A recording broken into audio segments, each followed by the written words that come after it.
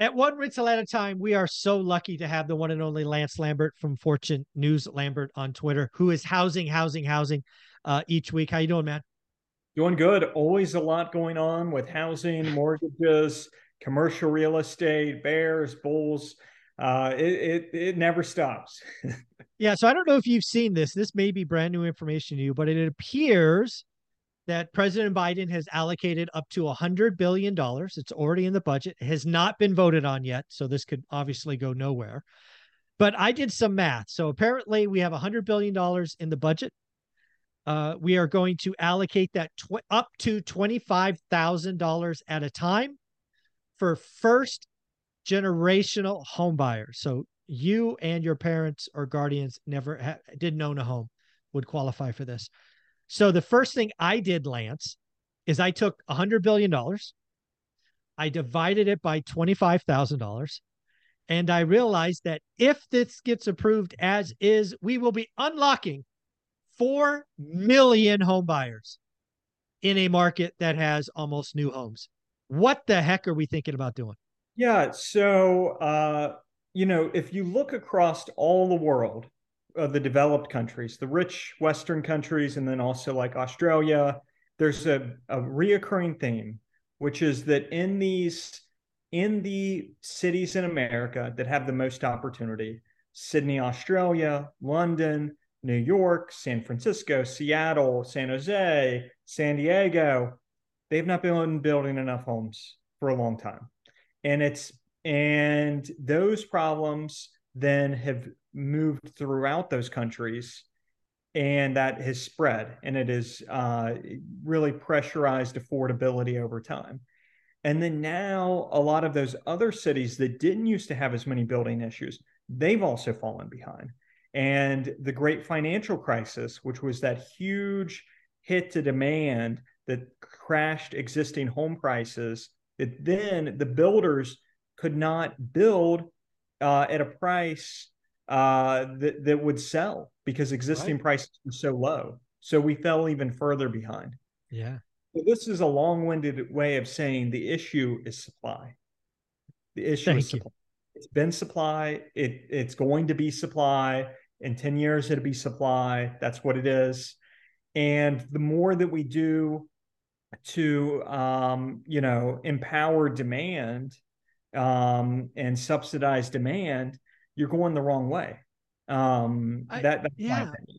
Yeah. I mean, just think about it. Existing home sales were reported today. I think they were uh, annual rate of 4.16 million. Again, so think about that. We unlock 4 million potential new buyers where there's almost no supply. What does supply and demand tell us happens? It's not price goes down. Yeah, I don't see, and then what that does is that just pressurizes affordability even more. It just cooks it more.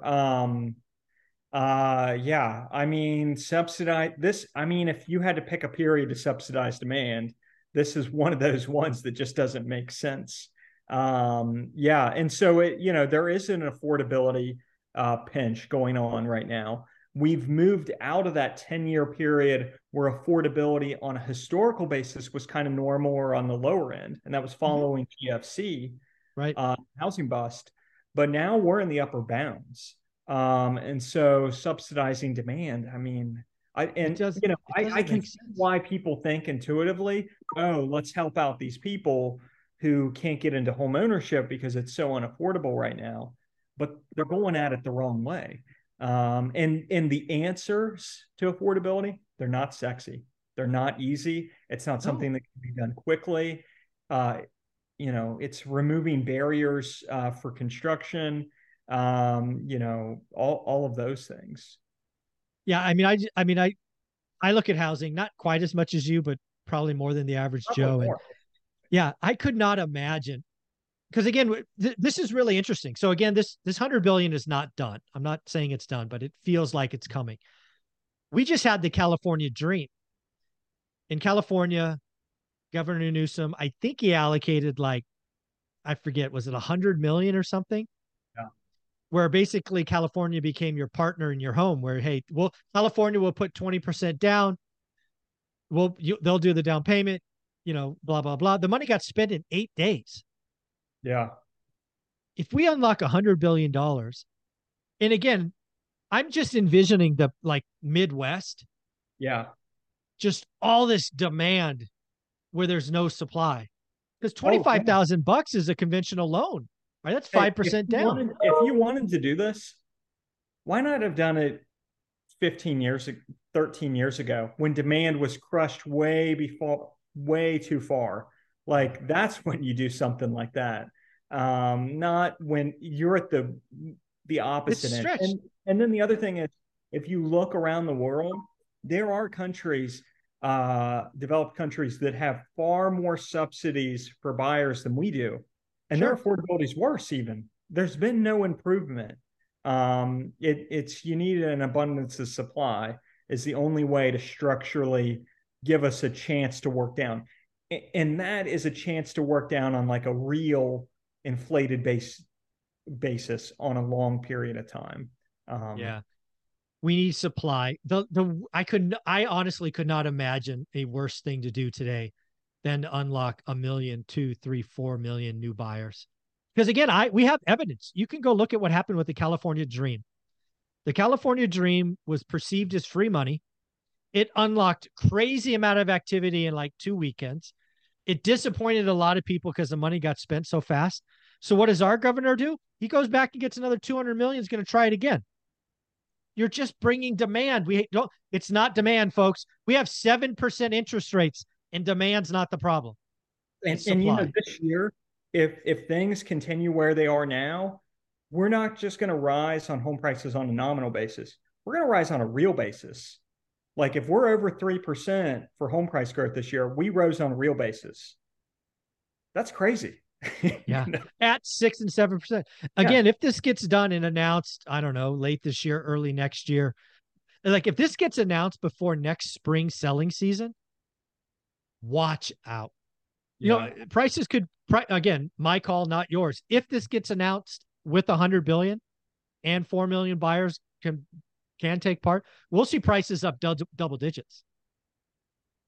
Supply and demand's undefeated. Take a look at this. If it sounds like a lot of money. I need to figure out what's going on, but yeah, it doesn't take a lot with supply so tight to really push down on it. And well, the reason that the reason you get overheated price growth is just demand overwhelmed supply. Exactly. That's what happened with the pandemic. Supply had no, so the pandemic happens. We had 2.2 million more household formations than we're expected. 2.2 million more. And the Federal Reserve's researchers say that given the increase in demand during the pandemic boom, supply would have needed to increase 300% to match it. Wow. Supply could not do anything. Supply cannot move in the short term like that. And that creates just the overheating. Once demand overwhelms supply, like there's just so much on top of it, like a bunch of bricks. That's when you heat. Right now, we're kind of moving up. We've kind of demands come way down, supplies come way down, and then demand, there was a little more acceptance on that side, and now you kind of have that price growth. But any more pushing on demand doesn't make sense right now, not with the supply demand dynamics. No. And again, you're going to take all of that. I mean, all of this would focus on the scarcest part of the market. We like to, again, existing home sales today said 1.08 million active listings. That's for everything. If you go in and look at what's affordable, it's probably 33% of that. So you take 400,000 available homes, you add 4 million in willing and able buyers. And again, the stat that I go back to is what happened in King County, which is Seattle. And I think it was May of last year. It was the most unhealthy stat. It might have been May, maybe June. The average purchase price, Lance, that 112% of list. That's not supposed to happen. That's what happens with no inventory. Well, that's why we had to get the rates mortgage. We had to. So we were in could you, that's the thing that, people were acting like, oh, these rates haven't slowed inflation or anything. It's like you got to play the counterfactual side. Anybody who is close to real estate and housing knows the prices would be a lot higher right now if rates didn't go up. Oh my goodness. I mean, the fact we're barely flat, a little up to flat, a little down to flat, depending on where you're looking at.